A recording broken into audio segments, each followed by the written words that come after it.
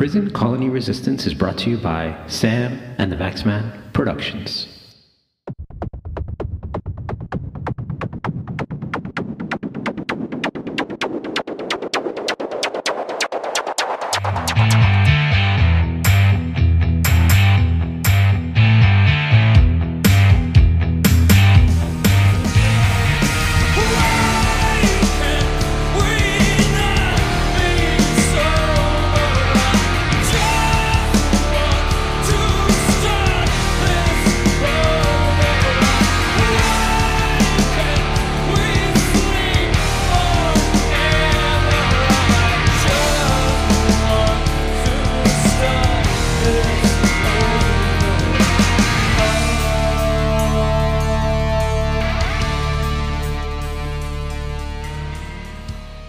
Hello everyone, welcome back to Prison Colony Resistance. This is the Vaxman.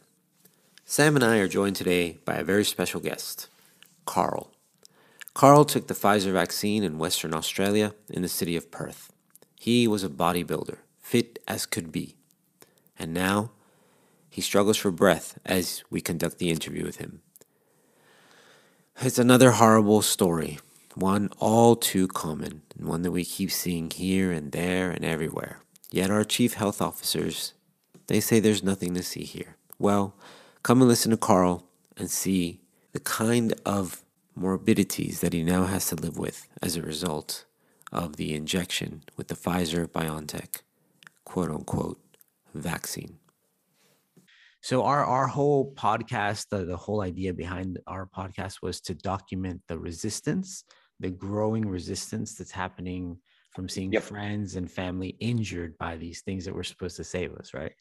And the nation is turning, and you see it worldwide, but the suppression is increasing. So we're trying to document that for people on the outside looking in who can't really understand what Australia has been going through. And we're looking at it from all angles, but we're also trying to keep it funny, you know? So if you listen to the podcast, it's a lot of jokes.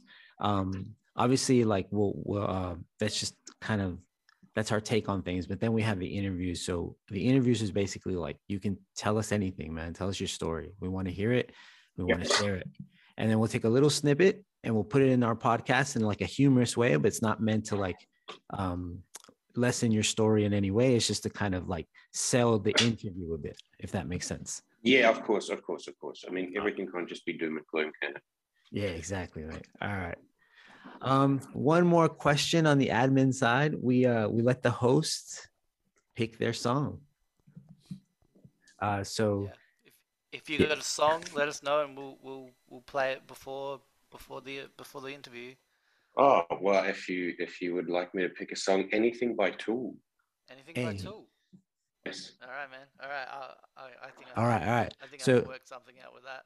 Carel. Is it Carel? Carl. It's German spelling. That's why it looks funny. Yeah. Got it. All right. So Carel, you get one 8-track tape in a little Nissan dropped from a parachute. You were an extra in a Fast and the Furious movie, but you didn't make the mission. You just fell out the back of the plane and you land on the island, and all you have is one song from Tool. And that song to last you on the island would be? Sober. All right. Cool. Nice. All right. We'll come in with Sober. So yeah, go ahead. Were you born in Australia? Were you born in Germany? So I was born in an African country called Namibia. Okay. Lived a couple of years. Then, due to political reasons, we ended up jumping ship, moved to South Africa. Oh, wow. Spent about 14 years in South Africa and then made the trip to Australia. Been in Australia for 4 years now, and it's coming up to I want to leave again. Yeah. Wow. Yep. So, yeah. If you guys would like me just to jump in from there on now. Sure. Can I ask, Carel, you said you want to leave again. Where would you go if you leave? Yes. A third world country. Any particular choice? So Bali, Vietnam, or Mexico.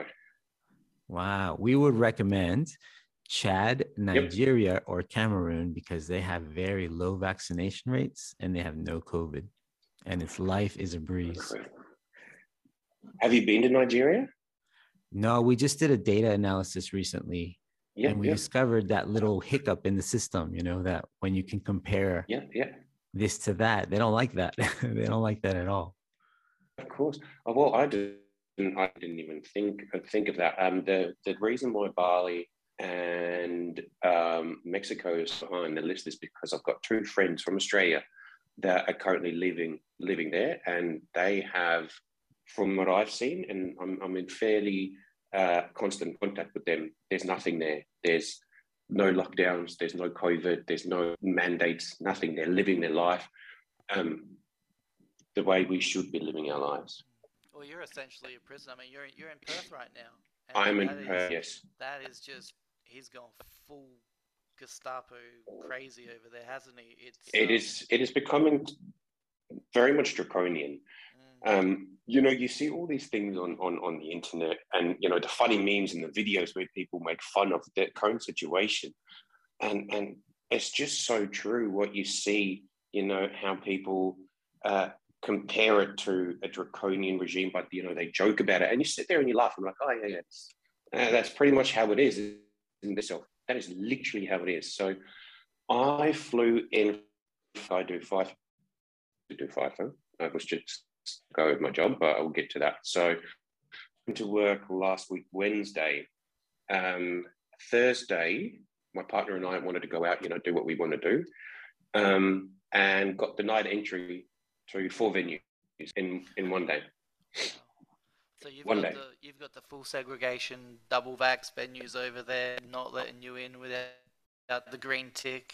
And people are actually going along with this. People are happily to enforce this kind of madness. People are, I think, complying because they've got no choice anymore. Right. I make this reference in understanding where people are coming from. So let's take, for instance, doctors that won't treat COVID patients, vaccination injury patients. And I fully understand why. I've been turned away from some GPs because they wouldn't want to touch me after I had my injury. And as angry as I get, I can understand where they're coming from, because these people spent 8 years at university getting their medical degree as a GP, which 8 years at university is, $200,000 in uni debts. They've gone into a profession where they're very much specialized in one avenue. This doctor can only be a doctor. They don't know anything else. They've got a lifestyle where they earn $200,000+ a year. They've got an expensive mortgage. They would have a holiday home. They would have a couple of cars, finance, whatever. So they've got a very, very expensive lifestyle that they need to uphold, which can only be contributed by having a job as a doctor. So if they go and the state says, listen, we don't like what you're doing, and this is also where it comes into play as well, how people are losing their licenses. If you get fired as a doctor, but for another practice, if they take your medical license away, your life, because you can get it back. Now, if they lose their license as a doctor, what are they going to do? Go work at McDonald's, go work in the drive-through, where it pays minimum wage of, what's minimum wage in Australia? $20 an hour? So I can understand why they're turning people away. They cannot afford that. They spent their whole entire life studying for this profession to become a career-driven person, to give back, and they really have no option because they can't survive anymore. They will, for all intents and purposes, become homeless. They will lose their house, they will lose their car, lose their income. How are they going to support themselves if they can't be a doctor anymore? So as much as I get angry at these people, I can sympathize with them because I understand. That's that's an amazing way to look at it, considering what you've gone through. Yeah, like I said, I'm angry. It's a tough sell, I think like what you're saying, Carl, it's very interesting. Like I agree with you. I agree. The licensing and over-regulation is such a tool of kind of this oppression, and it's part of the censorship and it's part of the control. Yep. And they use licensing as like their little kind of stomp you down. If you do anything, they stomp you down.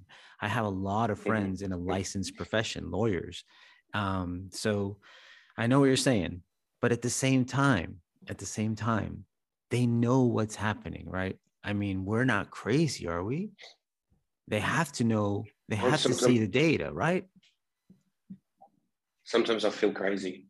Honestly, that I'm living out a very badly scripted version of the Matrix, or I'm crazy inside mental capacity that I'm losing it. Because that's the way it's making me feel. It feels like the government is gaslighting me. Like, no, there's nothing wrong with you. No, you don't have any medical issues. No, you should take this. You should take this. It literally feels like there's a horrible partner that's gaslighting every situation that you're going through. And they've got us right here. Yeah. Okay, so let's start from the start. Let's start at the start of your journey when all this started, going down for you.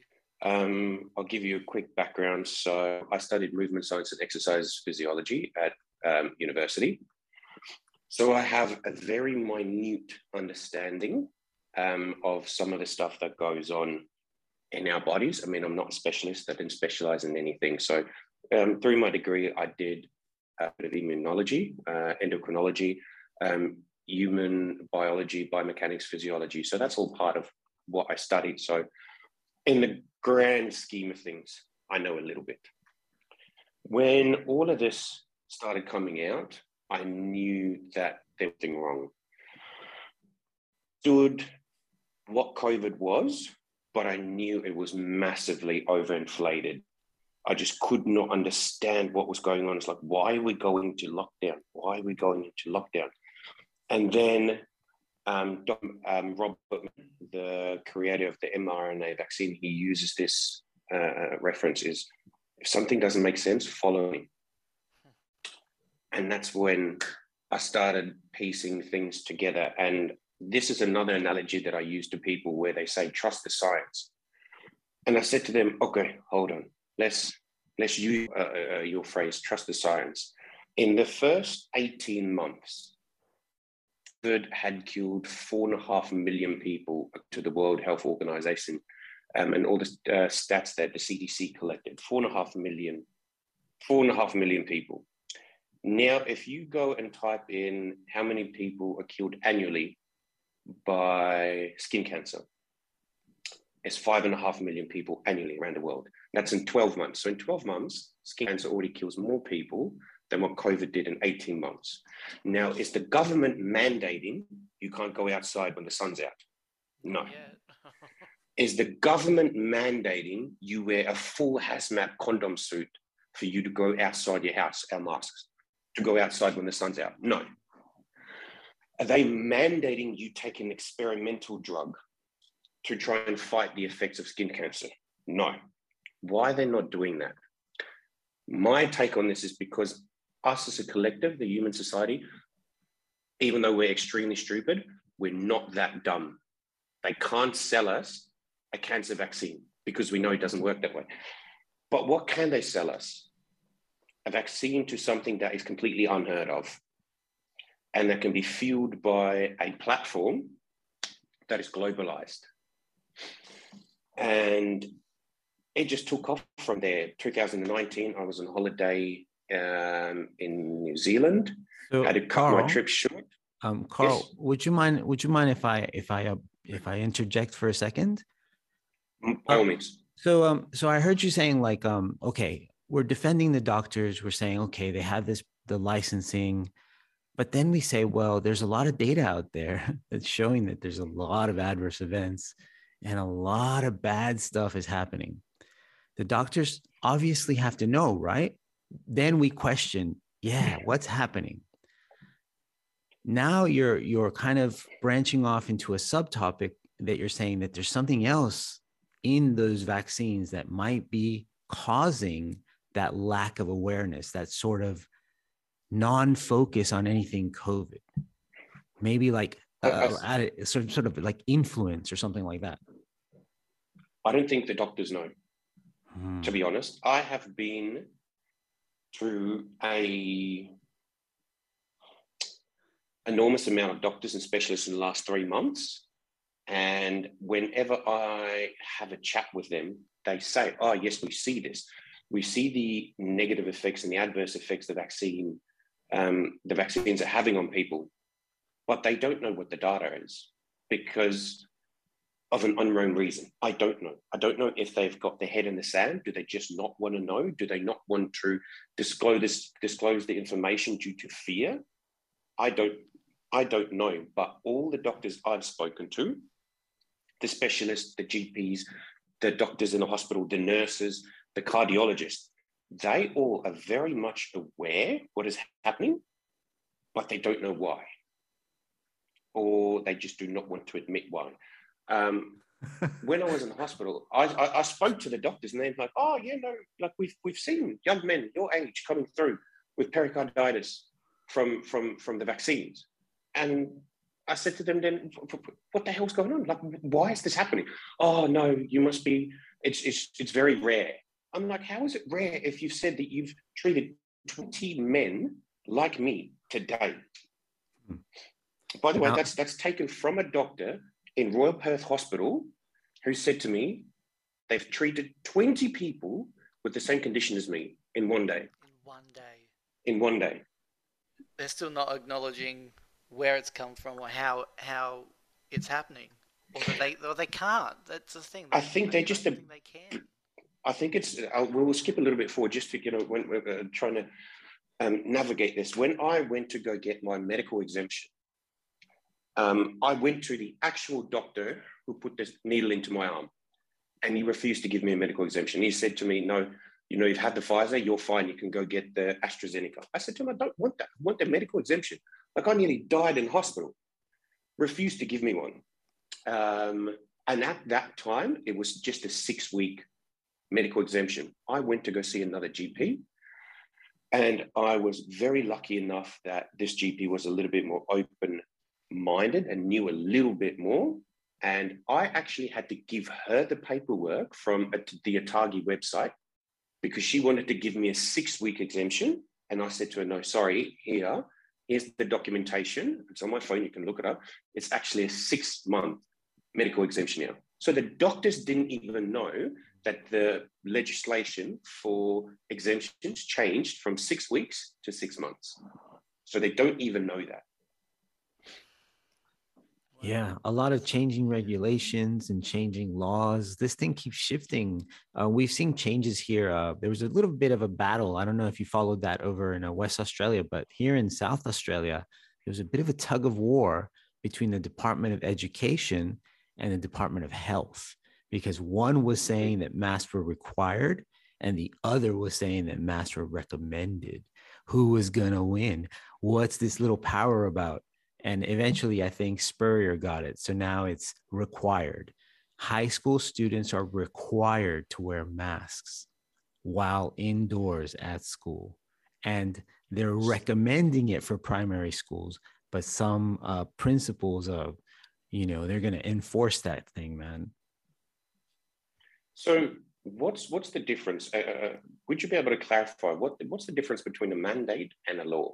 Because we've got mandates now. What's the difference? I think this one's for you, Vaxman, having the lawyer background. Once I thought I understood, but now I have no idea, Carl. The world is a clown world. It's a freaking clown world. Yes. Man, so yeah, tell us, man, please. It goes above my head. I was lucky enough, I did a 1.5 years of contractual law when I first started my degree. I got out of it because my mind doesn't work that way. But yeah, from my understanding is a mandate is the same as a recommendation, or it is something they try to pass, but it's not a law yet. So you still, as a free citizen, have some leeway of saying, listen, I understand that this is something you want to mandate, but it's not a law. So you can't force it on me. That's the way I interpret. That's the way I understand it. Now, there might be some information lost in translation because my vernacular is not English. It's not my first language. Maybe I misunderstand this, but I think I've got it.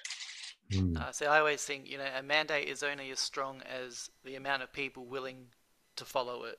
Yeah. Right. So if you get a majority saying, what, we're going to do this, and got a, single minority going, well, we're not going to do it, which one's going to come out on top. And it's definitely not the one with the less numbers. Mm-hmm.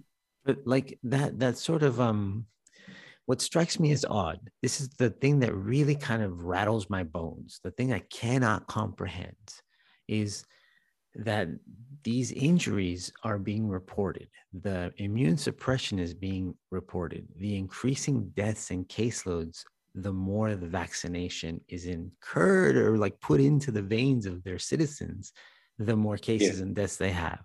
That is out there, all that data.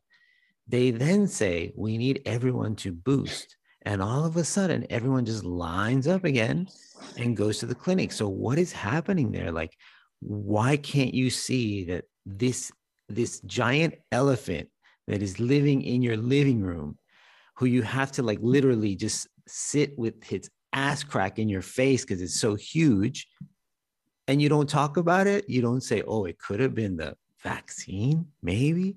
What's happening there? Why can't they see that?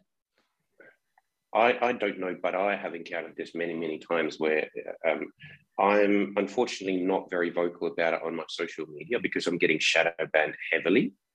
And I'm trying to run my own business off my social media as well. So that's my reach. So I'm not very outspoken, but I do get a lot of people messaging me. And it's this is what it was the last time I checked.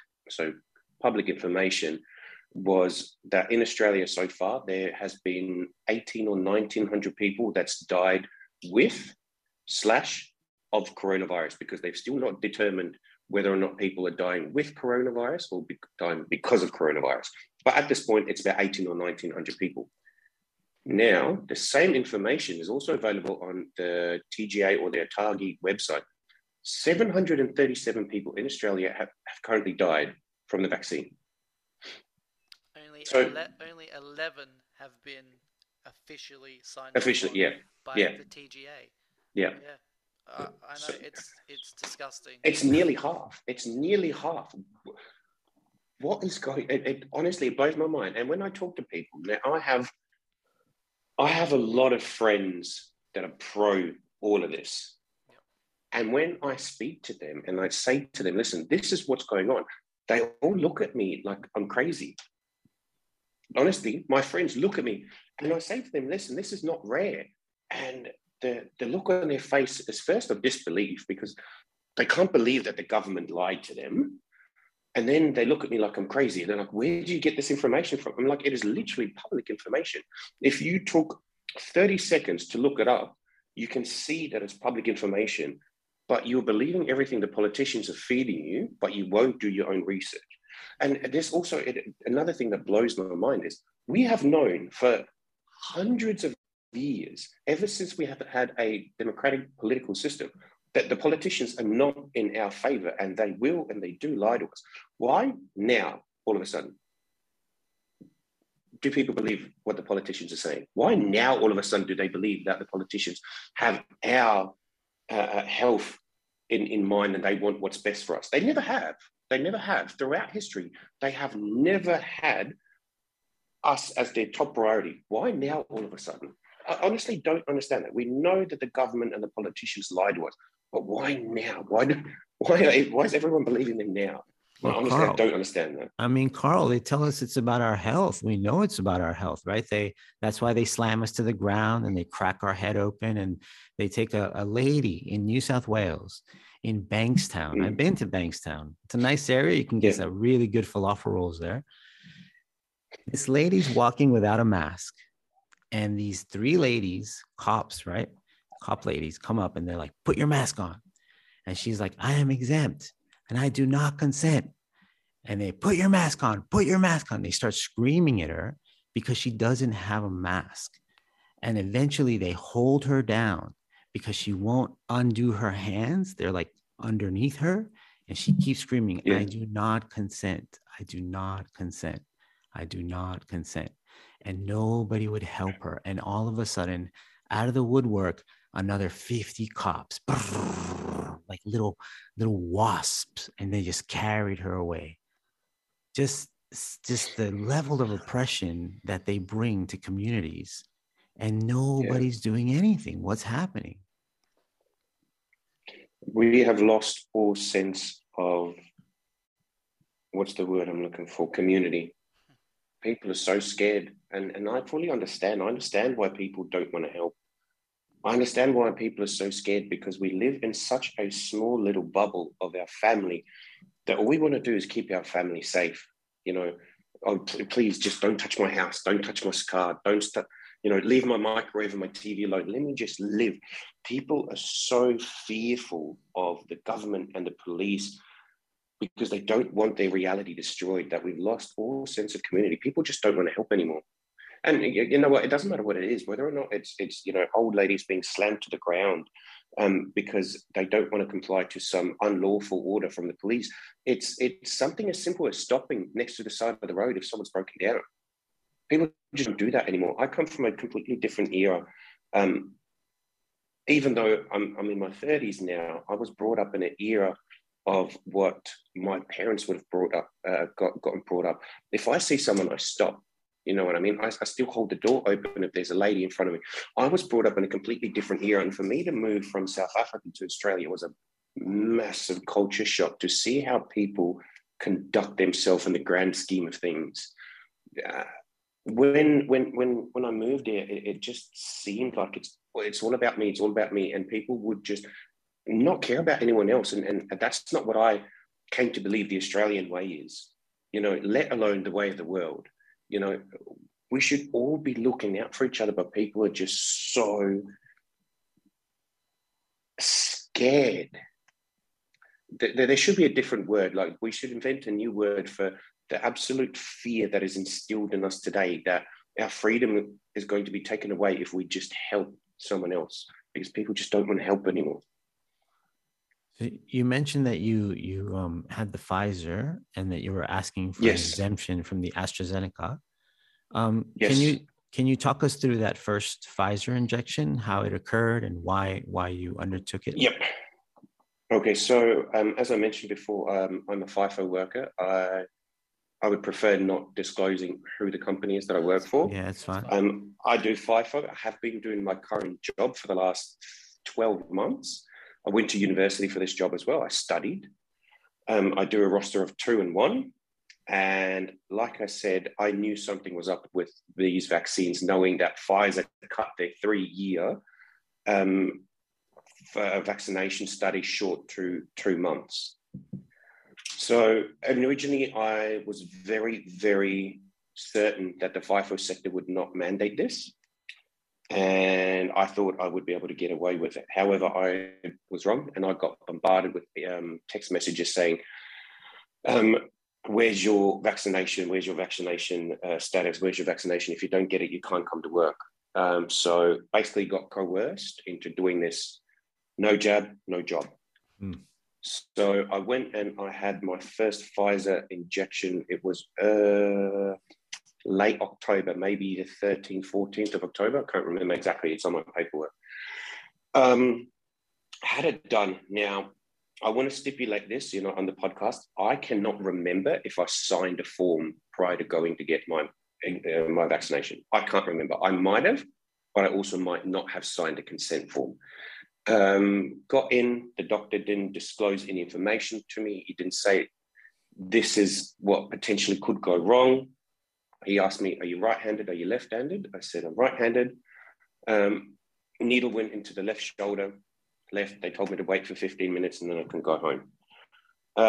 Now, in my day-to-day life, because I'm a health coordinator, I track everything. I write everything down on my phone, in my diary.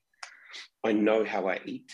I know how I sleep. I know exactly what my macronutrients is for the day. I track my sleep. I track my step count. Because if something in my diet is off and I feel at 90% capacity, I can go back to the previous day to say, all right, listen, I ate chocolate here. So I know now why I feel crappy today. And I pretty much instantly started feeling off after I had my Pfizer injection. Started feeling lethargic, didn't want to get out of bed. I had to have naps in the afternoon because I just could not stay awake. Now, as you would have seen from my Instagram, I'm fit, I'm healthy, I train in the gym.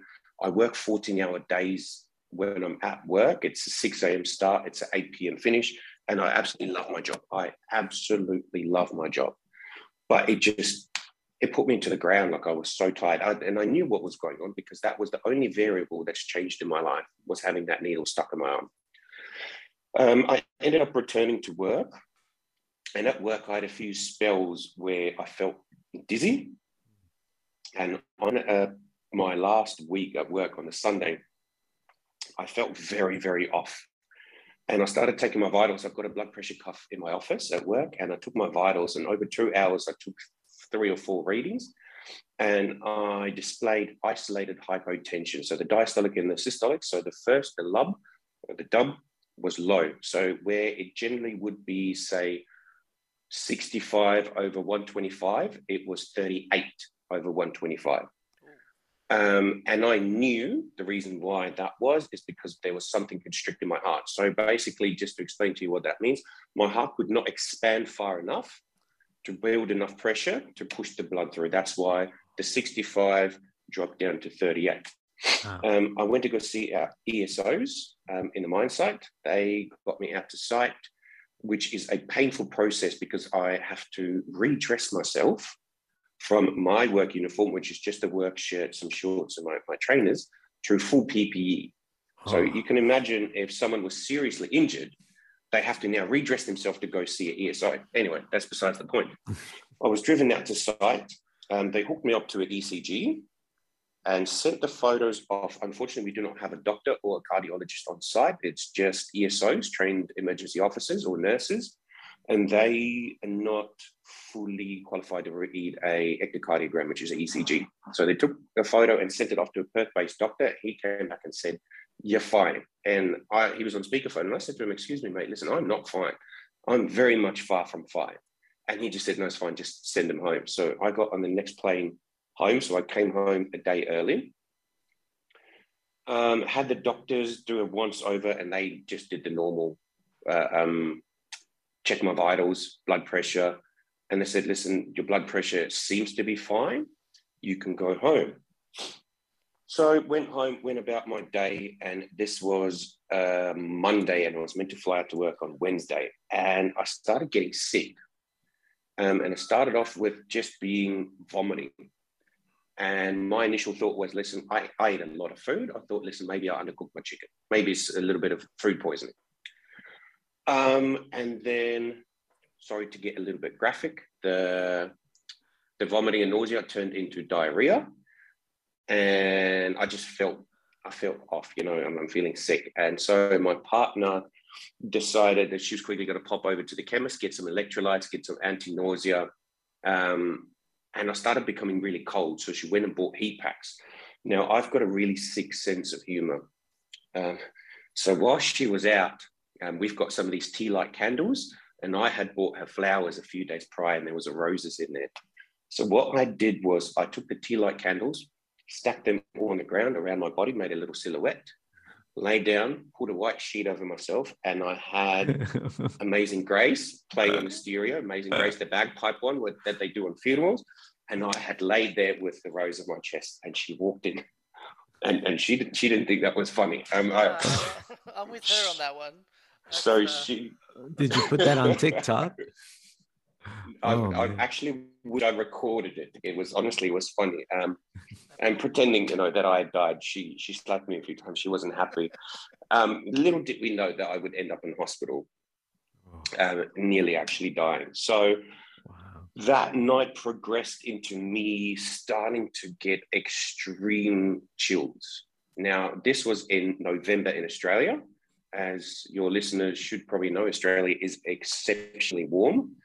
My partner had 3 heat packs on me, my chest, on my groin and my legs, and she had wrapped me up in blankets like a burrito.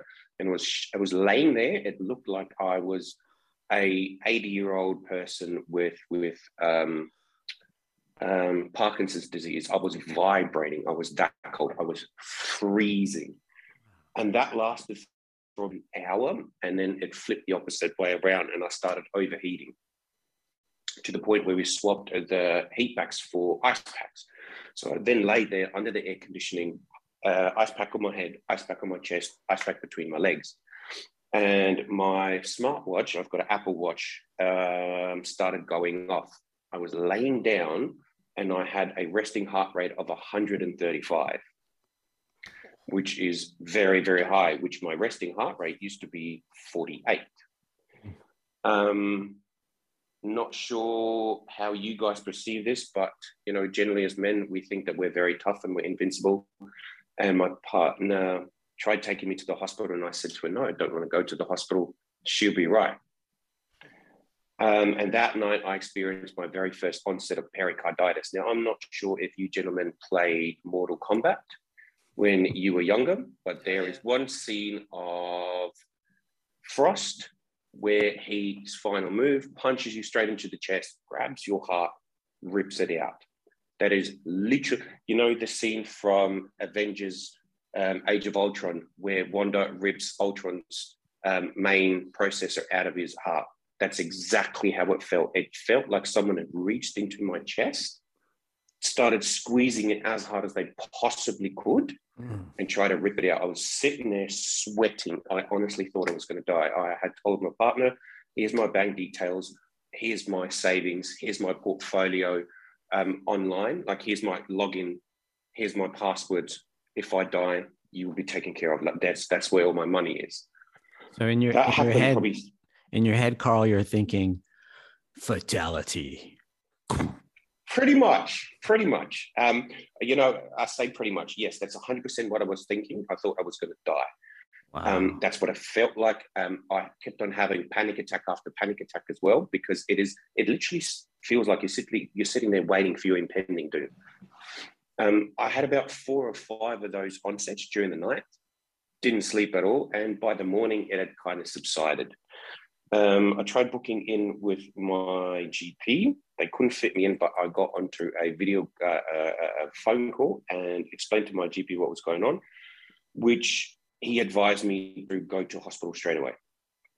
So I got in the car, drove myself to Fiona Stanley Hospital, sat down in triage, explained to them exactly what it was. And I said to them, I think this is pericarditis, because I had seen prior to me getting the vaccination that on the government website, there is a little bit that talks about Pfizer, that they know that pericarditis and myocarditis is a side effect from the Pfizer vaccination. So I said to them, listen, this is what's happened. I am pretty sure I've either got myocarditis or pericarditis, and they got me straight in.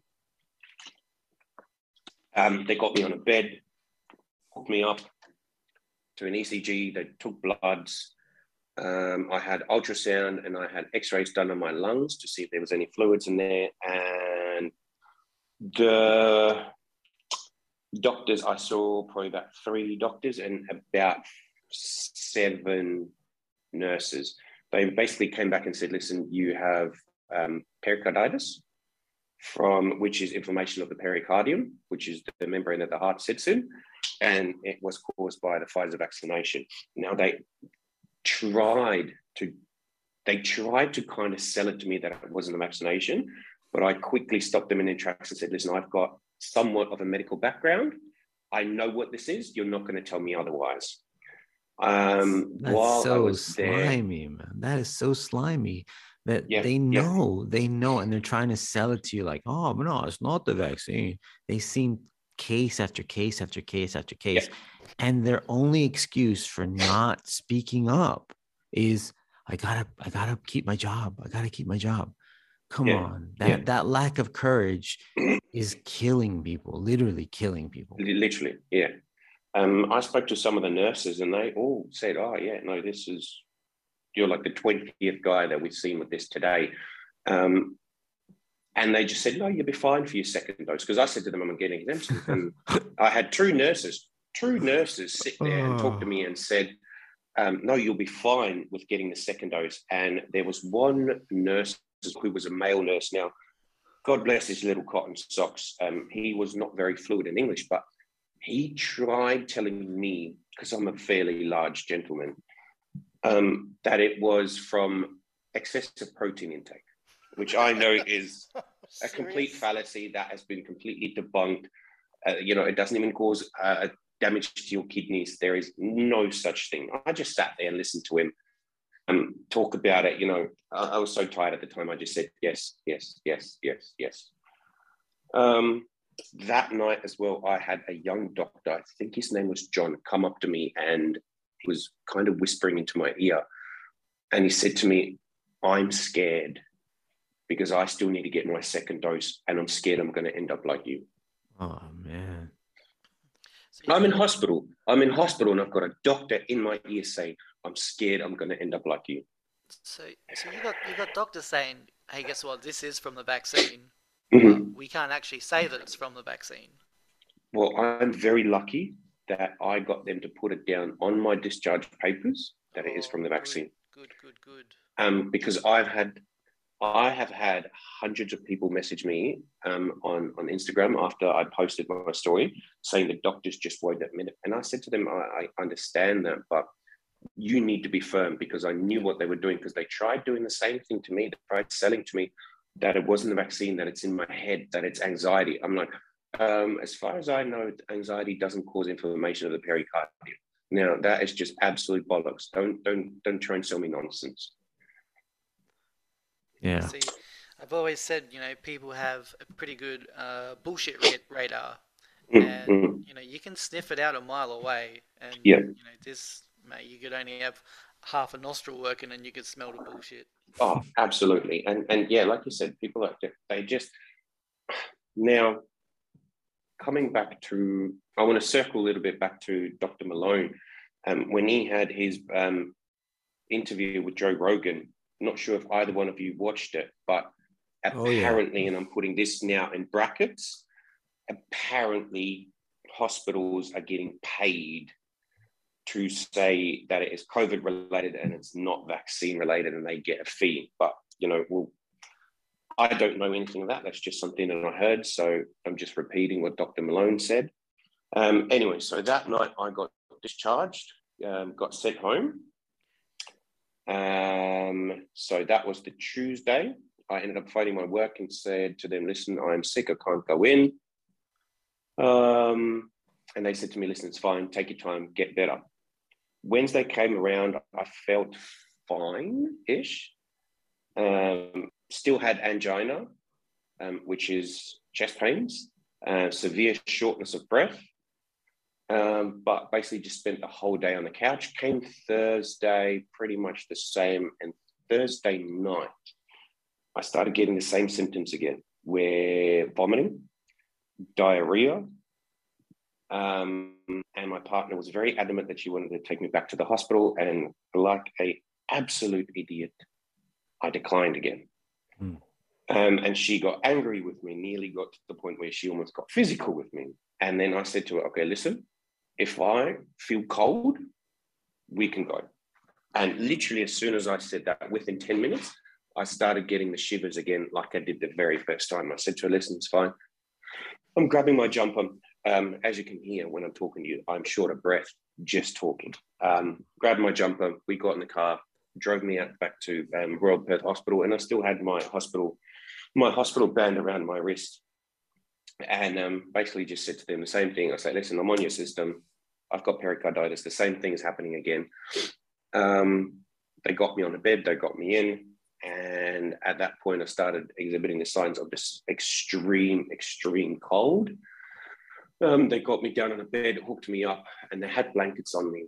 And at one point, the pericarditis set in with the pain, and the angina was so severe. Like I said, it feels like someone is squeezing my heart. Oh. And there was a nurse next to me, and I started feeling the pain, the severe pain again, and I started blacking out. And I started tasting a little bit of metal in my mouth, and the left side of my arm, I felt it was sore. I felt that there was like a pain running through my arm. And I know from my studies that those are telltale signs of a heart attack, impending heart attack. And I looked over to the nurse while I was blacking out, and I said to her, listen, I think I'm dying. I think I'm having a heart attack right now. My partner's outside can you please tell her that I'm sorry and I love you? Sorry. And this is difficult to talk about because I've got to relive this again. And it is literally laying there, knowing I'm gone. I'm dead. This is it. I'm having a heart attack. I'm not coming back from this. Saying those words to the nurse, that to tell my partner that I'm sorry and I love you, was by far the hardest thing I've ever had to do in my life. It is the worst thing that I've ever been through, and I've been through some horrible things in Africa. I was abducted when I was 4 years old. I've been stabbed twice. I've been shot. I've been through some hectic stuff in Africa, but that was by far the hardest thing I've ever had to do, and I passed out. And it's like going to sleep. You know how they say, you know, if when you pass over and you move over to the next life, it's like going to sleep, and I went to sleep. I was very, very lucky that I woke up from that. When I woke up, my partner was by my bed, and I just lost it. I started crying, and I started crying my eyes out. And I said to her, I thought I was never going to see you again.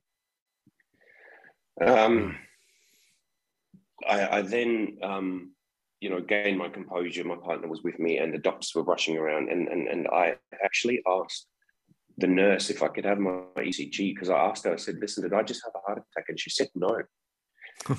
And I said to her, can I please have my ECG? Because I would like to read it. I can interpret a little bit of an ECG. And they declined. They didn't want to give me my own medical information. So if that's not a telltale sign of someone's trying to cover up, then I honestly don't know what is. Wow. So that night basically just went the same.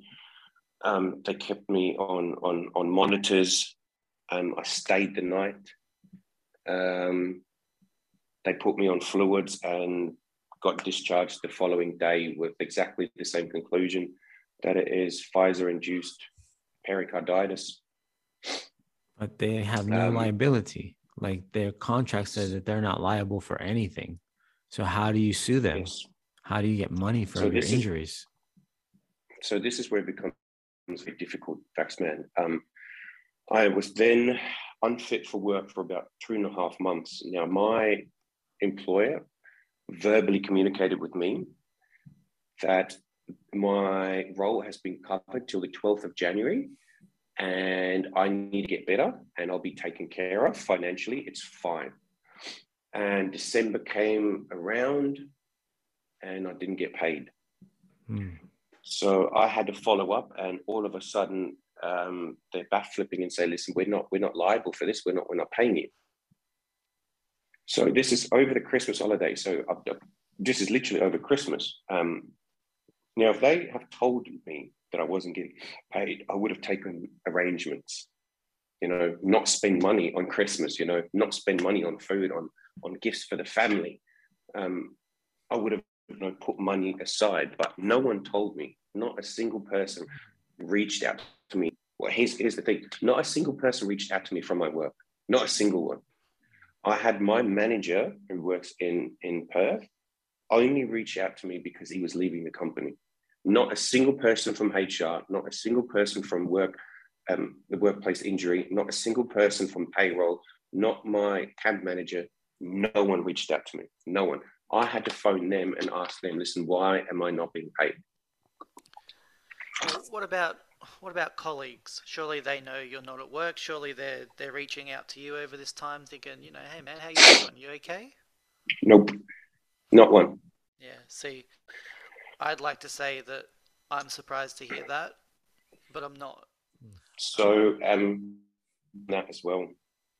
When I made my post, my best friend of the last 2 years made a really snotty comment saying, it is your responsibility. You know what you put in your body. And that's the last I heard of him. I've not spoken to him. He's not spoken to me.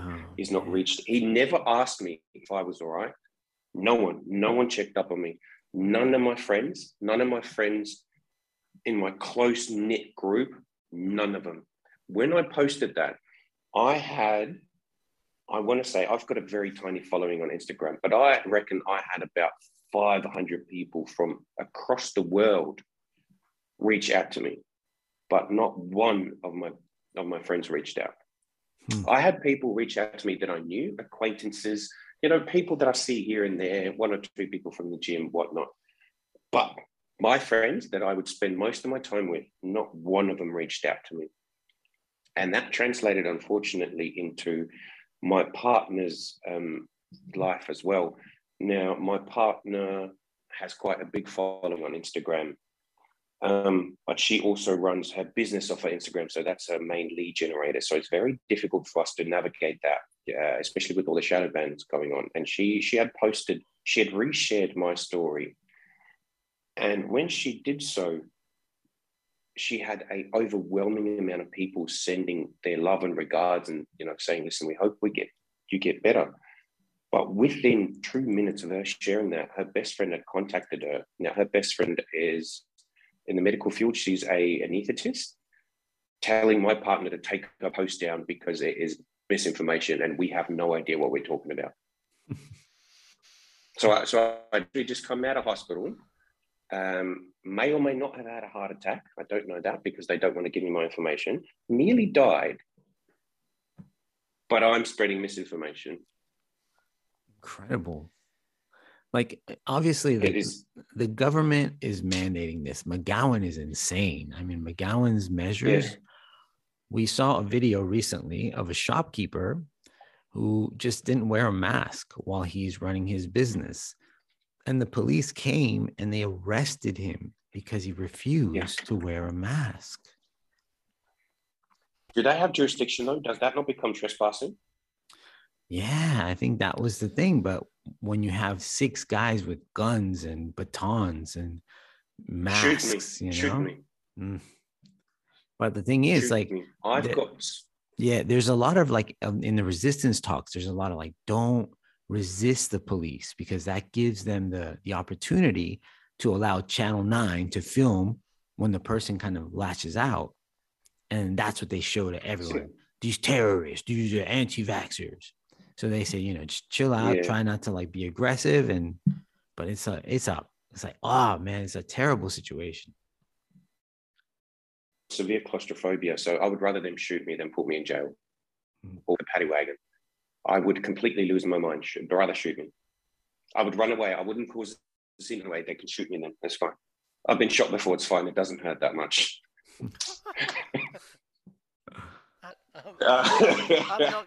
I'm not trying it out, but I'll take your word for that. I'll come back a little bit to my story as well because that's not the worst bit. So, what you guys ended up getting my nation exemption. We just didn't even know it was 6 months. They thought it was still 6 weeks. So I had to educate the doctors on what actually is going on. So after 2.5 months of not getting paid and being in severe financial debt, went back to work for a week, flew back to work, and last week, Friday, I got stood down without pay. Because the company I work for, which is a very, very, very, very, very, very, very large company, does not want to accept my vaccination exemption. So they want you to do it again. Keeps getting better and better for you, doesn't it? Well, I spoke to my HR. How you can access your superannuation fund. I'm like, okay, so I need to access my superannuation fund to cover for something that you made me do. So it's fine, I can have the money now, I'm older. So I don't understand this. And then one of them also mentioned and said, well, there's a government initiative now where you can claim money from the government. I said, yeah, $1,000 up to $20,000, and only the maximum amount that you can get is $20,000, and that's only if you die. I said $20,000 is not even going to cover my $20,000 is not going to cover my 2.5 months without pay. That's not enough, and I'm not dead. And here's the cherry on the cake for that whole initiative as well. When you accept that money from a government, you have to sign a stat deck where if anything happens again, you cannot sue them. Now, not sure how much you guys know, but I think it was 2013 or 2015 where Pfizer had the biggest liability payout the world's ever seen, where they falsified information and paid off doctors, where they had to pay out $3.2 billion in damages of liability. So I'm not taking $5,000. I'm waiting for a big one. I like it. Yeah. You're entitled to, man, because this is this is fucked your heart. It's fucked your way of life. Yeah. All for what? What? It has completely encompassed and ruined my life.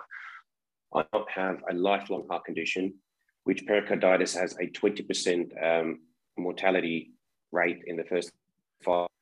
My health completely gone. You guys can hear. I'm struggling breathing. My resting heart rate. Hold on. Let's just for interest sake see what my resting heart rate. My resting heart rate, having a conversation with you guys right now, sitting down, not doing anything, is 85 beats a second. Sorry, 85 beats a minute. That's resting heart. Yeah, I mean, look, for the guys out there that are listening, you got muscles on muscles, right? Look, I think the best way to put it, and you obviously take very good care of yourself, and you have done for a long time. You've said before, with what you put in your body, you log everything, and then this.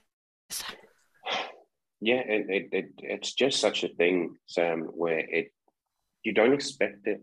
I didn't expect it, and it's such, it's one of those things where you watch a movie and like, man, that must fucking suck, and I'm like, that's me right now. I've lost my health, I've lost my income, and now I've lost my job at university for, and I can't. You've lost friends as well. I've lost, and, the emotional tax on this completely overlooked. Oh, 100%. So my family has now moved away as well. I've lost my family too. My family's moved down into the bush here in WA. My partner's originally from her family. She's completely unvaxxed, so we can't even. It is. So for the biggest part, it is a really physical draining process, which. So yesterday, where my partner went down to the beach, we just laid on the beach, and as we was walking back to our house, I got extremely lightheaded, broke out in extreme sweats, and I had to sit down just to gather my composure. My heart rate was 114. 114, and I just spent the last 15 minutes relaxing on the beach. It's a massively physically taxing process, but the emotional is just so much. The emotional thing about this as well is it's not just for me, it's my partner, because she has to watch me go through this, has to sit me suffer. She has watching me physically suffer, emotionally suffer, and she doesn't know. I mean, I don't know what's going to happen. I don't know if this is going to be the end of me. I don't know if this is going to kill me. I don't know if I'm going to go on. What I don't know what's, and she has to watch all of this. Now she's got to watch me suffer and got to suffer with me. And I hate that, Sam. You know what makes me the most angry out of all of this is because, I'm a very strong man. I've gone through a lot of things in Africa, like I explained to you, but it is so unfair that the people around me have to suffer as well. And that makes me angry because I can't do anything about it. Carl, well, I think did you speaking out and starting is doing something. I mean, that's the first step, is to put a story out there and say, look, this is what's happening. Yeah. This is what is happening, and no one's talking about it. No. And if we do talk about it, we're ostracized. Yeah, use your voice. Use your voice. And I was also wondering, like, as long as we're giving voice to the voiceless, what role did your partner have in this? Before you injected yourself, before you went to that clinic with that doctor, that fateful day, did you and her have any conversations about that decision? Yes, we've had a few. So my partner wanted to go get the vaccination, and she had actually booked it, but she booked it when I wasn't at home, like Yes. And she had messaged me that morning and said, I don't feel comfortable. Now, just to give you a background, my partner studied physiotherapy, masters in physio. So she's also got a medical background, more so than when I did a master's. So she is an exceptionally intelligent. And she messaged me, actually, did she message or phone me? I can't remember either one. And I said to her, listen, and she called me because she was crying. And she said, I don't want to go get it. It doesn't feel right. She said, it doesn't feel right in my gut. It doesn't feel right in my head. I don't want to do this. And I said, well, it's fine. Just don't get it. We'll just wait. Now, the reason why she wanted to go do that is because she wants to go home and see family. She had not seen her family for quite some time because she spent some time in Canada. She's done a few trips around doing seminars through her business, and she had actually had COVID in Canada. She had COVID-19. She had mild flu symptoms for 3 days, and that was it. Now, she has suffered further on because she lost her sense of smell partially, but that seems to be coming back. Now, she had COVID and she was perfectly fine.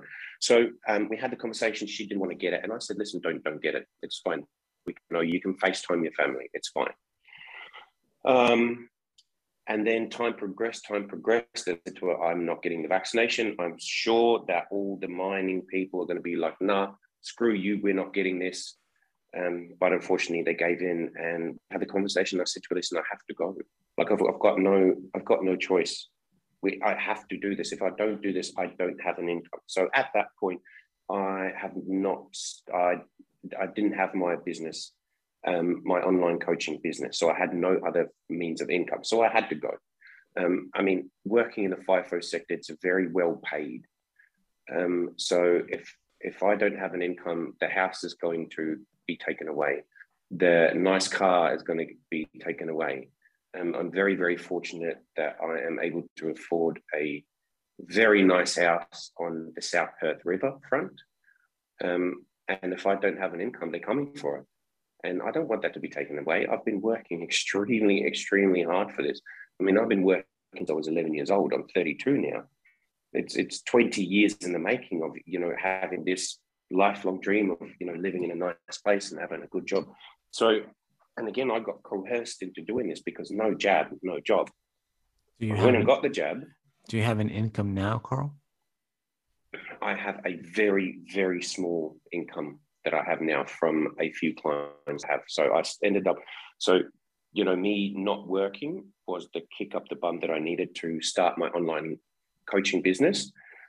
At university, I did specialize in strength and conditioning, training, sports specific, and also nutrition. So that sets me apart from the majority of online coaches that what you would see.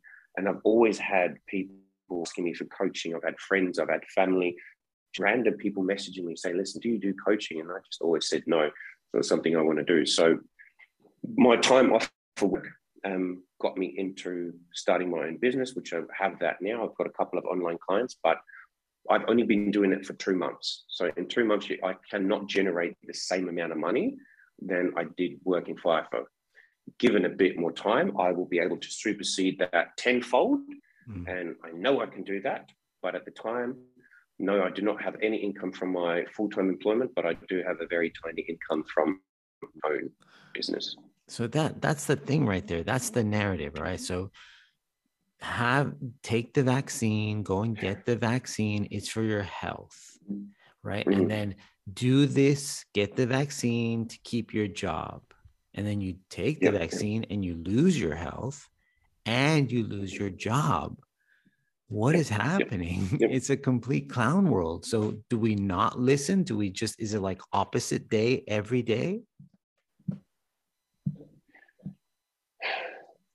Max, man, I don't know. I'm so lost. I don't know. And I think,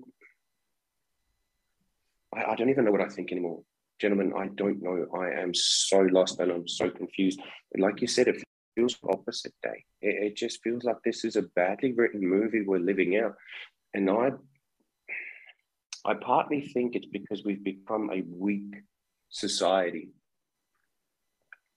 we're not strong anymore. Don't know if you guys are familiar with a by the name of Jordan Peterson. He's a very renowned. He's a clinical psychologist, and I've read his books. And in his talks, he talks about good times make weak men, and we've had too long a time, and we've become weak. We've become weak-willed. We've been weak physically. We just live in a weak society. You look at, and I'm not going to names, this is my personal point of view, and you know what, I'm probably wrong, and I am wrong most of the time, but we've got led by limp-wristed, weak-minded soy boy men. Yeah, you know what? Limp-wristed is one of my favorite sayings, and I've said it a lot about this government, especially here in South Australia. But I think you can attach that to the government at a federal level, because this runs deeper than the states doing their own thing. We have no direction here from our leaders, and you are correct. We've had it easy here, and it has made us soft, and it has made us not question things. It is. It is to such a there. No one's been held accountable for anything, and nothing. No one's been held accountable, because you look at the individuals that govern what we do, especially here in Western Australia. Mark McGowan. So, okay, we're doing this. Okay, we're doing this lockdown. You're not allowed to come in here. Okay, literal discrimination, segregation. We're doing this. We're doing this. Another lockdown. Another lockdown. Another lockdown.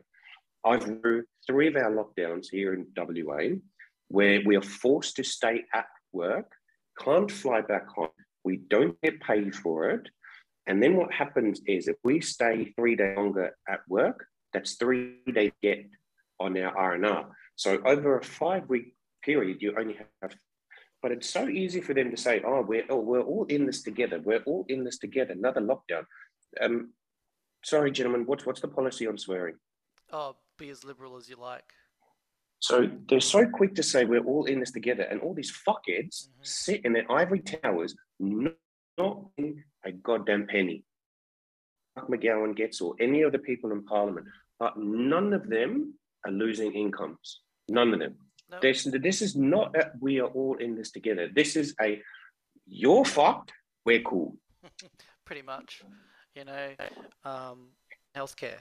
And for the better part of months during this rollout, our company said, we're not going to enforce this. We're going to stick with government guidelines and say that it is completely off your own bat if you want to go and get it. Yeah. Okay. So, look, I knew, being in healthcare, that this was come for me. Yes. Right. I knew it. It was inevitable. And then, 8 months in, the language changed, right? And they say, oh, you know what? We're consulting. We're consulting with a board of what we can do to enact a policy. A week later, a policy comes out, and it's a big document. It's written to scare and intimidate people into going off and getting this shot. Right? So I don't know what it was like with you. If it was just go get, you can't work, but the policy that they put in place was absolutely horrendous. And the language, they even had booster shots in our policy. Right? So this was before the third shot was even spoken about publicly. They knew it was coming. They knew what they were doing. Right? So it still hurts, because I like what I did. I was good at what I did. Right? I was to earn my paycheck for my family and support them. Yeah. Right? But today, you've got a choice. You don't have to have it, but Yeah. That's not a choice. That's not a choice. No. And this is what a lot of people have faced, and a lot of people have actually, I mean, I could only imagine the anxiety people are living with, going, fuck, is this the day something goes wrong because I've put this into my body? Yeah, it is a very double-sided coin, a double-sided sword, Sam. You know, I take my hat off to people that said no, but then, I'm lucky in a sense that I don't have a family, I don't have kids, so I don't have that bearing on me, like some people do with a family. It's just me and my partner, and she works, and she does absolutely wonderful in her business. But then also take my hat off to fathers and mothers that know they shouldn't be getting this, but they've got no choice because they've got a family, they've got kids to feed, they've got their kids, because it's such a selfless thing to do, to put something into your body which it is going to be detrimental to your health, and they're doing it for their children. I take my hat off to those people. I can't imagine what they're going through. I know. And the anxiety that must sit with them, it would be, it's undescribable. Yeah. I have a 21-month-old son. Mm-hmm. It never crossed my mind, not at all, not at one moment, because being the starter for my family, if something did go, like I quit or I end up dead, where does that leave them? Yeah. I mean, in your life insurance won't even pay out if you die from the vaccine. I know there was a big thing. I read this article. I don't like reading news articles because it's just a load of shite anyway. It is. But I read this article. There was this French gentleman who had a very wealthy, very large life insurance. He died from the vaccine, and his life insurance policy didn't pay out because not cover experimental drugs. So, I mean, you look at insurance companies, right? They are enormous companies and business entities, enormous. They are worth billions upon billions upon billions. They're probably in the trillions, for the, I know anything in things. But if they can put down and said, we don't cover experimental drugs, why are people not picking up on this? How? Honestly, it's my mind how absolutely fucking stupid people are. And they're so vocal about being stupid. Honestly, they're vocal about being stupid. Yeah. Oh, go on, roll up for W, get your vax, and I'm like, have you got any idea what that is? No. Then why are you doing it? And if you do any research, and I see people, if you read any statistics, if you look at any data, if you have any sort of contradictory narrative, anything based on truth, not a clown world, but on truth, on facts, on clinical observations, and patient histories, then obviously what's happening is being hidden. West Australia 100%. West Australia is being so oppressed. So how is the resistance going there? Like, what have you seen kind of formulating to fight back against McGowan? So I quickly want to touch back on what you said. It's being hidden. I don't think a lot of it is actually being hidden. I mean, I have got some screenshot on my phone of stuff that I found. So on the World Health Organization page, they've got a section there for vaccine adverse reactions. And you look at the polio vaccine and the chickenpox and mumps and whatever, what have you, over time frames of like 50 years where they've had these vaccinations, they've had, I can't remember off the top of my head, 50 adverse reactions over the time frame of 20 years for smallpox. For the flu vaccine, I think over the time span of 20 or 30 years, they had 1,000 adverse effects. And then you look down the bottom for COVID-19 vaccinations, in 12 months, they had 2.5 million adverse reactions on the World Health Organization's website. But people are just, no, sorry, we don't see it. And if you come, and I've experienced this with my friends as well, where you give them information, they're like, oh no, but you can't believe that information because it is third party. I'm like, okay, listen, so who do we believe? The World Health Organization. Okay, yes. They've backflipped so many times, you don't know what's left or right anymore. But they've got it right there. 2.5 million recorded adverse reactions from COVID-19 vaccinations in 12 months. And the graph is right there. Okay, so do we believe that? Oh, no, because this and this and this. I said, okay, no, wonderful. So we don't believe the people you want us to believe with the information that they're giving us, which is what you take as gospel. Okay, fine. What about the CDC?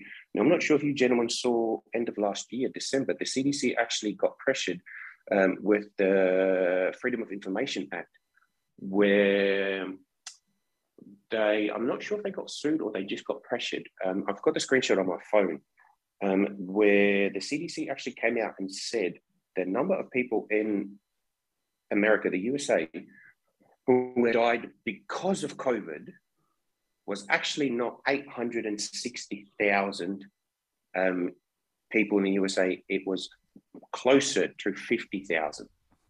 So 860,000 died with COVID, but only 50,000 people died because of COVID. Yeah. Now, I could be wrong on that particular number, but I know it is like something like 116.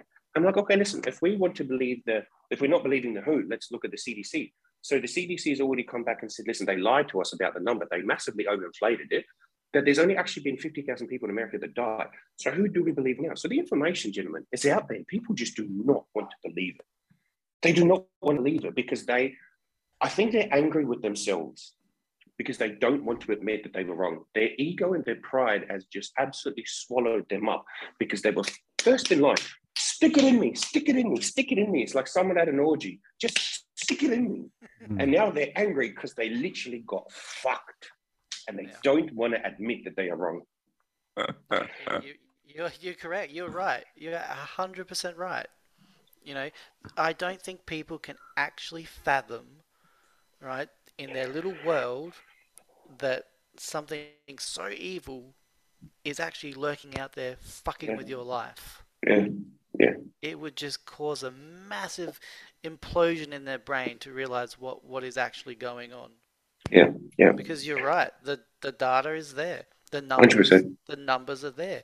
We know the TGA is funded by Pfizer and AstraZeneca and Moderna. So there's a massive conflict of interest there, but that's okay. Yeah, that's okay. That's okay. As long as we get our vaccines, it doesn't matter what they do. I mean, it's public information that Pfizer paid off doctors and falsified information. It's public information. No, I'm not sure if you gentlemen saw the whole thing where Pfizer asked the Supreme Court not to disclose any of their information for 75 years. They wanted amnesty from that, to which they did fire back and say, listen, no, you have to do it. And 900 pages of their first meta-analysis got released in December, and I had a quick glance through some of it. It is a vast document, 900 pages. Now, Sam, you should know, I'm assuming you should know this. Do you know what the term relative risk value is? Yes. So for the viewers that don't know what that is basically just a projection of what they think something might be. So now we've all heard this going around that Pfizer gives you 98.7% protection from COVID. Now that is relative risk value. That's their projection of what they think it might be. So when you go digging a little bit deeper down and you come across where you see that their 3-year trial was meant to be, well, their 3-year trial was meant to be 3 years, but they shortened it to 2 months, undouble-blinded their studies, people died in the studies, and the absolute risk value. So you've got your relative risk value and you've got your absolute risk value. The absolute risk value from Pfizer vaccination drops down to 0.84%. I'm not making this up. Anyone can go and download that document. It's 900 pages. You can read through. It's not blatantly pointed out. You need to go do a little bit of math because they give you the subjects from the blinded, the unblinded, and then the causation, the morality from people that died with COVID and people that died because of the vaccine. And the risk, the relative risk value drops down from 98.7% to the absolute risk value, which is 0.84%. Now, what they also did in that study as well, we know that people most vulnerable to COVID are over 65 and people with comorbidities. Do you know who Pfizer left out in their trials? Let me guess. People over the age of 65. They specifically picked people between the ages of 18 and 45 to do their trials on. Yep, they padded their own study to make themselves look good. Yep. Yeah. I've heard it's public information. I've heard rumors, again through the socials, rumors. But excuse me, I've heard rumors that when a vaccinated patient comes in, right, with a severe case of the Omicron, they treat them with ivermectin. When an unvaccinated person comes in with a severe case of Omicron, they put them on the ventilators, or they put them through that standard remdesivir treatment to pad the numbers. Like, that is a big claim, right? However, the evidence that you're presenting to us, you're saying like all of these people, they know what's happening, but they're turning their back. Why? For a little bit of money? Is it that? Or is it something else? Is it just money? Is it just corruption? If it was, there'd be a lot more whistleblowers. So there's something there that's linking everyone and just kind of like steering the conversation away from COVID. Because as soon as you say research the COVID thing to someone who's on that agenda, they stop listening and they automatically just put you into the anti-vax camp. And everyone's either us or them. You're not allowed to say do your own research anymore. No. That is a phrase that is absolutely frowned upon. Well, to come back to what you said, Mr. Vaxman, it comes back to, what Dr. Robert Malone said is follow the money. So he explained in his podcast with our Lord and Savior, Joe Rogan, that hospitals get paid upwards of $30,000 per patient that they say died because of coronavirus. Even if they came in with fatal car accident injuries, internal bleeding, brain hemorrhaging, literally the lungs falling out of someone's arsehole, sorry for that graphic image, but if they tested positive for COVID and died because of their wounds from the car accident, they still put it down as death due to COVID because they get an exuberant amount of money for that. Carl, that's the first step right there. Did you see that moral conundrum? You just presented me with a situation. This person died, right? Okay. You say, hey man, just put because of COVID. But why? I mean, why do I gotta put that? Just do it. All right, fine, I'll put that. Then they get a bunch of money, right? So they've already made a deal. They've made a deal to lie, to like change the stats to suit whoever just asked them to. And then it becomes something that actually impacts someone, right? Like, don't tell anyone about these adverse events. No talking. All right. And I'll pay you a little bit of money. So we have exchanged an agency, a regulatory agency, for the mafia with top-down money just going up the chain, man. Well, I mean, you look at people like, there's been speculation that Dr. Fauci in the last 18 months, whose net worth has gone up by $10 million. And someone in this position doesn't earn that kind of money. You look at an individual from our neighboring country, Jacinda Ardern. I think her annual salary is about $300,000, and she's been prime minister for 3 years. But her capital net worth is $28 million. I mean, I'm not horrible with math, but $300,000 over 4 years doesn't really get to capital property worth $28 million in 4 years. I mean, maybe my math is off. Maybe I just do not know how to do math, but there's all these things that are springing up where, it makes you it kind of, the light bulb goes on. It's like, oh, now I understand why they're pushing it. Now I understand why all of this is happening, because people are getting a couple of dollars underneath the table to push this. I mean, let's go back 50 years to the 60s when smoking was really cool. And the doctors, do you remember the ads? Well, I mean, I wasn't there, but there were ads on TV where they said, I don't know what a cigarette brand is. And what's a cigarette? Winfield, the recommended cigarette by all GPs. Yeah. GPs were selling you on smoking. And they got money for it because they get paid promotions. Now it's just a little bit more shady. It's the same fucking thing. It's the same thing that's happening right now. People are getting paid. Now, I want to jump a little bit off topic right here. Now, I watched another interview with a Dr. McCullen. Yes. And he said something that was extremely alarming to me, where the university, Johns Hopkins University, had a seminar in 2015. Now you can look it up right now. Online, you can look up 2017,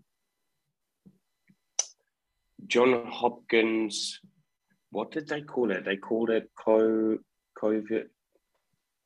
What was it about, Carl? So basically what it is, Johns Hopkins University, the medical university over in America, in 2017 had already written out a handbook for the COVID-19 pandemic. I mean, I've got the screenshot on my phone. I listened to it about a month ago, so it's not fresh in my head.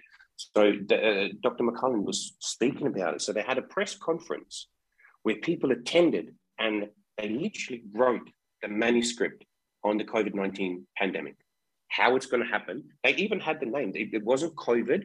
It was I can't remember. Sorry, it is. I should have done a little bit more research coming onto your show, but it's been crazy. Good, but it's almost the exact same name. But they had the whole thing written out, saying they're going to drum up public hysteria, making it out to be way worse than it actually is. Was it the SPARS pandemic? That's SPARS, exactly. That's why I said it sounded very similar to the SARS pandemic that we had back in the day. Yeah. So they had the whole manuscript written out where the ultimate goal was mass vaccination. And again, this is all, it's all public information. Like if I go out and have a conversation with one of my friends over this, they look at you like you completely lost all sense. Right. Okay, Carl. And I'm like, it's right there. Let me throw a monkey wrench, all right? Let me just, because I know our listeners are like, come on, guys, come on. You guys are like a little bit woo-woo right now. And I think I'm going to stop listening. So here's the situation, right? Where we know that doctors are getting bonuses for recommending medicines like remdesivir that do more harm than good, for preventing the advice on, or even like the prescribing of ivermectin. We've seen people kind of lower down in the tier, hiding adverse events. All of this is in the data. All of this is in the statistics, right? And the goal, the initial goal, and we heard Fauci too, because Fauci was like, we only have a limited amount of time. We only have a limited amount of time to do this. So they needed to get this stuff quickly. So boom, it's in the people. Now what? So here's my proposal, right? As the Vax Man. So here, I'm thinking like you guys are probably wondering, why does he call himself the Vax Man? Because I'm thinking like populations. I have a herd of cattle, and I got to get my herd of cattle vaccinated yearly to prevent disease. I need my herd of cattle because that's my stock, right? That's my business. And that's what I got to do. So I just got to vaccinate them, and I got to tag them. Don't forget that. So I don't lose any of them. And they're doing that to us now. And we are just like, okay, I guess I'll get vaccinated. I guess I'll get tagged. And we're just literally walking into the slaughter. Yeah. 100%. Why? Why are we doing that? Why? Why? Vaxman, I think it's fear. I don't know anything. Let me put a disclaimer out there. I'm a massive idiot. I don't know anything. But what I do know is the doctor put something inside me, and now I am sick. That's all I know. I don't know why. I don't know what's going on in the world. I don't know. All I know is what happened to me. I got told, take this, otherwise you don't have a job. I took it, and now I still don't have a job. I still lost my job. I don't know why people are doing it. I don't know why people are following it. Mass hysteria, mass psychosis hysteria is what Dr. Jordan Peterson and Dr. Robert Malone labeled it. Mass psychosis hysteria. So where are you at now, Carl? Like, what's your life like day to day? It is very much the same as what it used to be like on my R&R, which is my week off. I wake up early in the morning, go out for my walk. I need to get some form of cardiovascular exercise, even though I can't exert myself. I still train. After I had my injury, no doctor advised me of anything. No one said, listen, this is the treatment. This is what we're going to do. This is our plan for the future. No one said, shite. They gave me medication. Medication didn't work. And that was it. No one knows what to do with me anymore. So I'm going about my day the way I normally do. I train, and then I try to, I tend to my clients that I have online. I work with them. I try to give them as much individual attention as I possibly could, give them all my expertise that I have, and try and grow my business. That's my main priority right now, Mr. Vaxman, is I need to look for myself. I need to look out for myself as well. I need to find something that is going to be self-sustainable, where I'm off-grid, because we're all basically feeding out of the hand from the government, or from someone else, big corporations, big companies. And it's like we need to be thankful that they gave us a job, but without workers, the companies can't function. So I don't want to feed into that, big corporation thing anymore. I think ultimately the goal is to be self-sustainable and to move out to bumfuck Alabama, somewhere, and just live off of the land. No offense to our Alabama listeners either. We love you guys. Yeah. Now, I mean, that's what I'm saying. I want to move there because it's so lovely out there. Just be out there. But that's what it is. Vaxman is, my days are very much interrupted by shortness of breath, severe angina, but I get on with it. I can either sit on the couch and feel sorry for myself and wait for this thing to completely consume me and take my life, or I can enjoy what I've got left and make the most of it. It certainly is a mental battle, isn't it? Yes. We spoke to a young American last week, and there are some massive similarities between the two of you. And definitely the mental and emotional side that this is playing on, I don't think people really, they don't, from an outsider looking in, I think most people think, oh, okay, so you got, a little bit fucked up by this injection. Well, you know what? The rest of us didn't, so it kind of balances out. So you know what? You just go over there and you just, don't cause die. Yeah, you go over there, die in silence. I didn't want to say it, but yeah, pretty much. Don't cause any trouble. Don't make any waves, and put up or shut up. You made your choice, but really, you didn't make your choice. Your choice was made for you, like a lot of other people, and this is why we're doing this. Right, because it's not just a vaccine injury. It's a whole range of factors that leads up to this. Yep. And also, Sam, if I can add, like Carl, you were put into a position where you didn't really have a choice, right? A choice was made for you. And that day, like shortly after that, you were pretending to be dead, and somehow that reality came to be, because later that evening you had a heart attack and you were literally probably died for a millisecond or two. So from that moment forward, you're no longer here, man. You're a ghost. So do the best that you can. Yeah. Do the best that you can to do whatever you need to do to fight this, man. To keep resisting and keep positive vibes out there. Yeah. I mean, there is definitely resistance happening, and I can see it happening. Even though it's very small, I'm happy to see it. My family refuses to get vaccinated. My partner is not vaccinated. I talked to a lot of people, and a lot of people have actually come to me and said, listen, after seeing your story, I'm not getting vaccinated anymore. I'm going to find a different path of trying to support myself.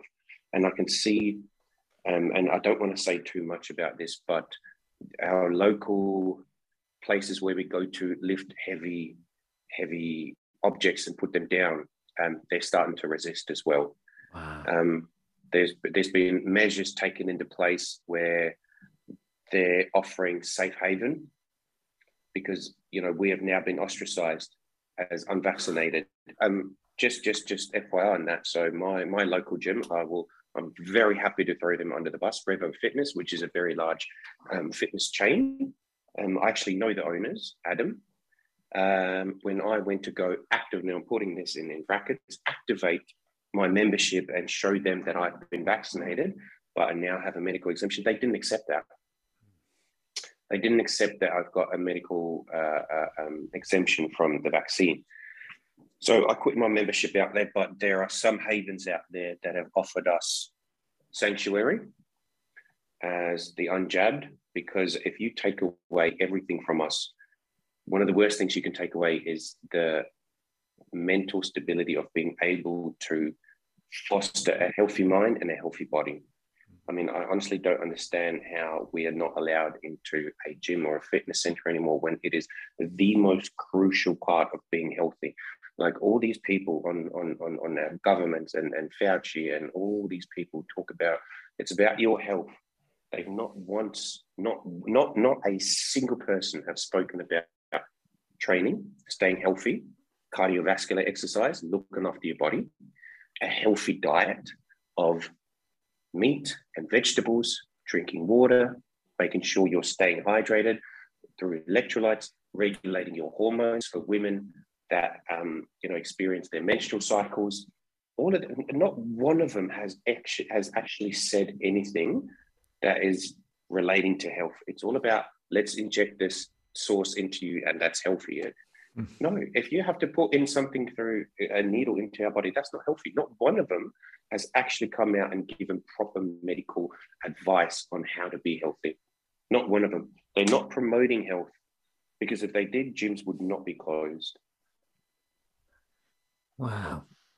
Well, how can we help you out, Carl? Tell us we have a lot of connections down here with resistance people and people who are standing up and saying enough is enough, a lot of movements.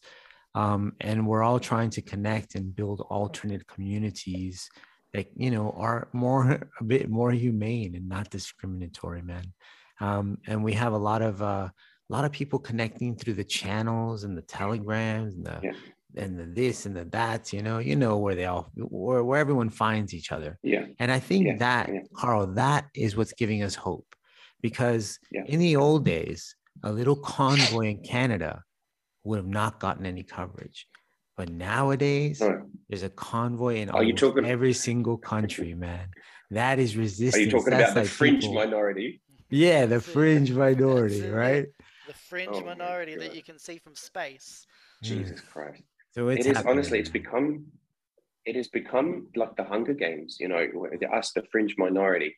We're dwelling out in the shadows, but we're building resistance. We're building traction. Yeah. Like it is definitely getting to the point where more and more people are waking up. We were talking about the jabs in the second and the third. Like I've seen, a lot of people are not getting. A lot of people are already fed up.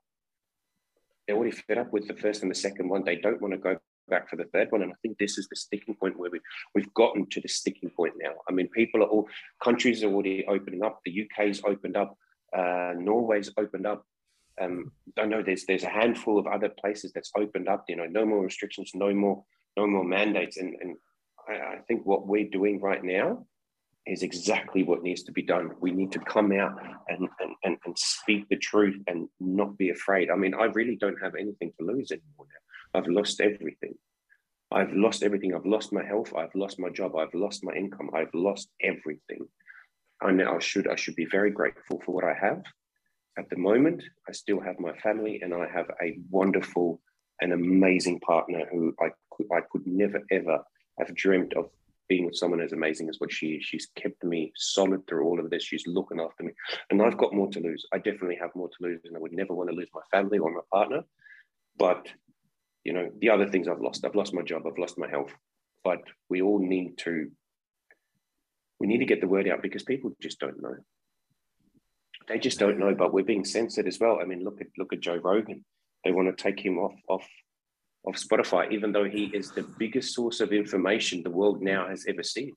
More people watch Joe Rogan and listen to Joe Rogan than what the biggest news agency CNN does, and they're trying to censor him. Basic We've got a very difficult road ahead. An hour, 2 hour, 3 hour conversations. That's what they want to censor.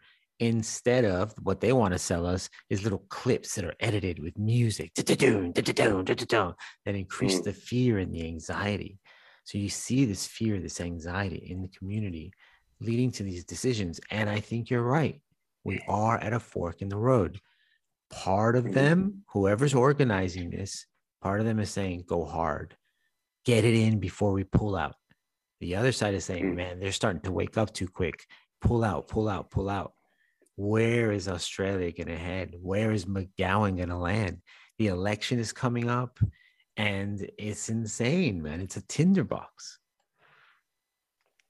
It is, going back to what you said, Vaxman, is, people want these little videos with a little bit of voice, a little bit of dramatic music. I think the reason why that is because we've become so inundated with social media.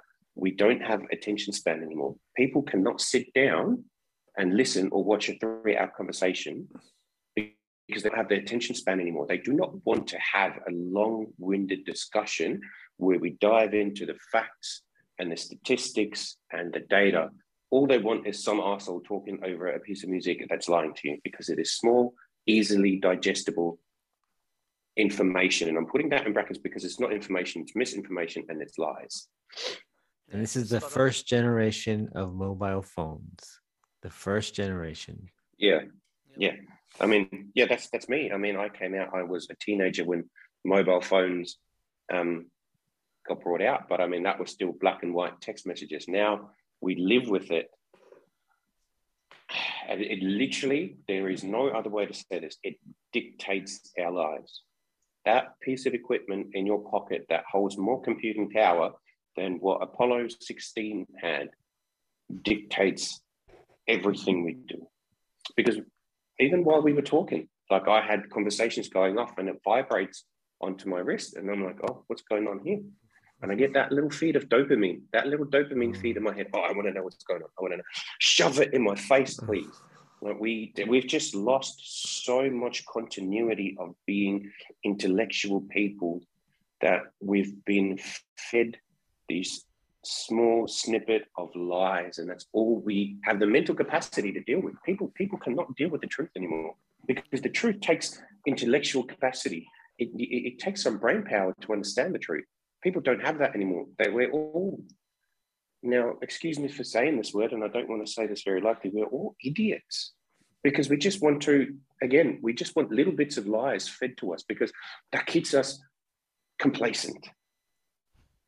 Complacent, that's a wonderful term for what's happening right now. We're just complacent. I think that's why Joe Rogan is successful because his conversations are on audio. So people just turn it on while they're driving and they listen to someone who's chatting with someone who's really smart, someone who's asking good questions. So that's what we're hoping to do as well. Like we have these long interviews with people who have a new angle, more information about what's happening because we need to chronicle what is happening because they're gonna wash all this out, man. When the tables turn, they'll wipe everything clean. All the servers will go blue, and then no. We're recording, we're keeping track. And the other thing we want to do is share. We want to create community. So how can people reach out for your business? Like you said, you're doing some online training. How can they contact you? And how can we get word out for your services? So you can find me on Instagram. My handle is Flexit. And then there's a word that English people can't pronounce. I've been having trouble with that. So that word is not a real word. It's a made-up word. So it is a Afrikaans word that basically means beefcake. It was a nickname that was given to me. So it is. You can search for me, Flex_it, and I will come up. I'm actually the first person that comes up. Even though I'm very proud of this, there is a international bodybuilder, Flex Lewis. So his Instagram handle is also Flex, but if you type Flex _ my name comes up first. And the services that I offer is all online. So I've got people from all over the world. So anyone, and I've just finished my course, and I'm just about to finish my course, which is female specific and female anatomy and physiology. So I work with women, you know, through their cycle, their menstrual cycle, for proper nutrition. And like I said, at university, that's what I specialize in. So I basically teach people, you know, what's one thing that is one of the most important things of our modern day life that we don't get taught in school. We get taught the Pythagoras theorem in maths. Now, don't get me wrong, I love the Pythagoras theorem. I think it's absolutely fascinating. We get taught the theorem for mass times acceleration is force in science, which again in itself is wonderful, but they don't teach us how to eat. They don't teach us what nutrition is. They don't teach us how to fuel your body for what you want to do. And that's how we've ended up with a society that's fat and dumb. And that is where my expertise come in. I teach people how to eat, how to learn how to eat, how to learn how to fuel their bodies and get them back into the gym. So I work with everyone through Gen Pop to bodybuilders, competitors, and that's the service that I offer worldwide. And I want to teach people how to be able to take their life into control, because I feel, for the most part, before I had this jab, amazing all the time. I wake up 5:30 in the morning, 5 o'clock in the morning, and I'm energized. I'm ready for my 14-hour day work. I rarely feel shit. And then I look at these people that can't get out of bed, and they need 5, 6, 7 cups of coffee, and they just absolutely depleted all the time, and they can't even muster up the fucking courage to wank themselves off at the end of the day because they're so tired and they're so drained. I do not experience that because I know how to eat and I know what it feels like to feel good. And that's the service I offer, is to feel good. And then part of the byproduct is you'll look better as well. There it is. Health, nice little tag diet right is there. important. I like it. Okay. Yeah, so I'll tell you, it's been really nice talking to you tonight.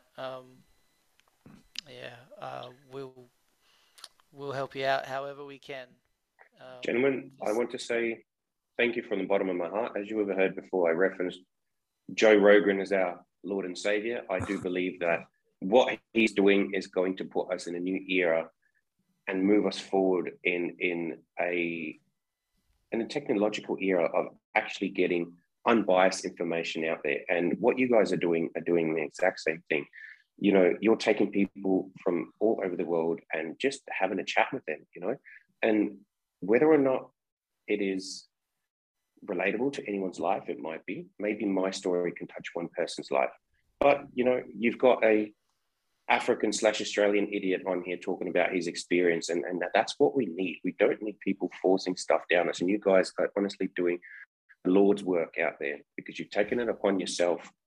And I'm still struggling with that, you know, to do it myself because my main avenue is social media. But if I get banned on there, I can't get my reach. And you guys are doing an absolute wonderful, wonderful job being the voice for the voiceless. And you know what, tonight when you go to bed, and I'm sure it is very late there for you guys, I don't know if your partners or your wives or your children are going to be asleep or if they're going to say goodnight to you. But I want to say to you, after this is done, good night and thank you. And I want to take my hat off to you, gentlemen. You are doing a wonderful job. Thank you, Carl. Thank you so much. So for our listeners in South Australia, when you're looking for Carl's website and his hashtag and his Instagram stuff, remember it's flex_. And now Google is going to try to sell you with the flex up because our premier kept saying, let's flex up Australia, flex up. And then what was the other one, Sam? Rock up, flex up, boost, boost, boost. So make sure to type in the right word. Flex it, flex_it, and then just type a V and it'll come up. Let me just double check if that's still. So flex _it. Yeah, no, I'm still the first one that comes up. Flex it. Yeah, I'm still the first one. Yeah, I'm still proud of that one. And just to do a little plug out there for people that do find themselves in a spot of bother financially. I'm going through it myself, so I do offer discounted coaching as well. I'm not going to sell my highest ticket item if you're experiencing something that it's out of your control. If you've lost your job, I'm more than happy to help with people and offer my services through as cheap as possible, because I know what it's like, and I want to. And that's my job. That is literally my job. My job as a health coordinator, to which I studied for, is to make sure people are fit and healthy in the mining industry. Now I'm just doing it as a private citizen.